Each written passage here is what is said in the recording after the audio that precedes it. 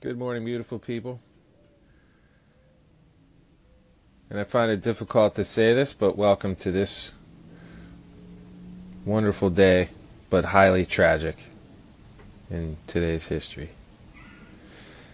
Today, on something very different, we're going to approach school violence, or maybe violence in general.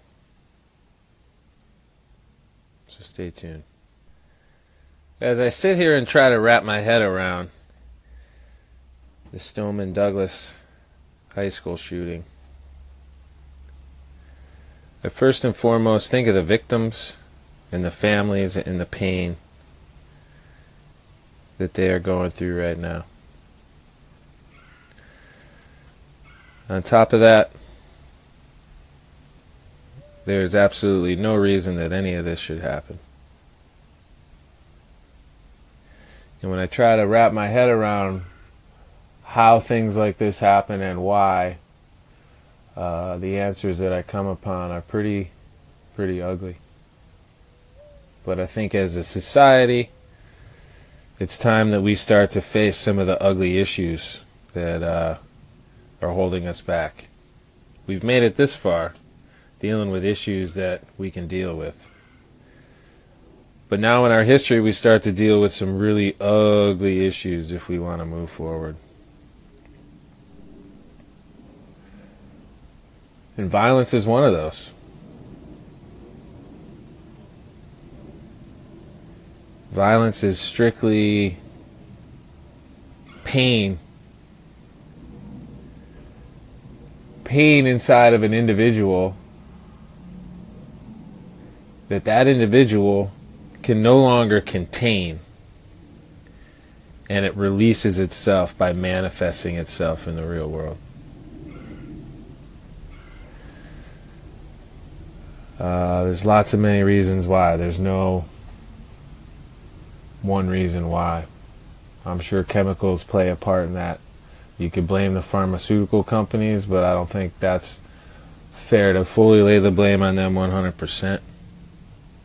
Alcohol. Would consider alcohol an issue. But we deal with a lot of chemicals and compounds in this modern world that affect our nerves and our nervous system. And I think that makes it really difficult for people to deal with their emotions and control their emotions. And that's what makes it difficult for people to concentrate.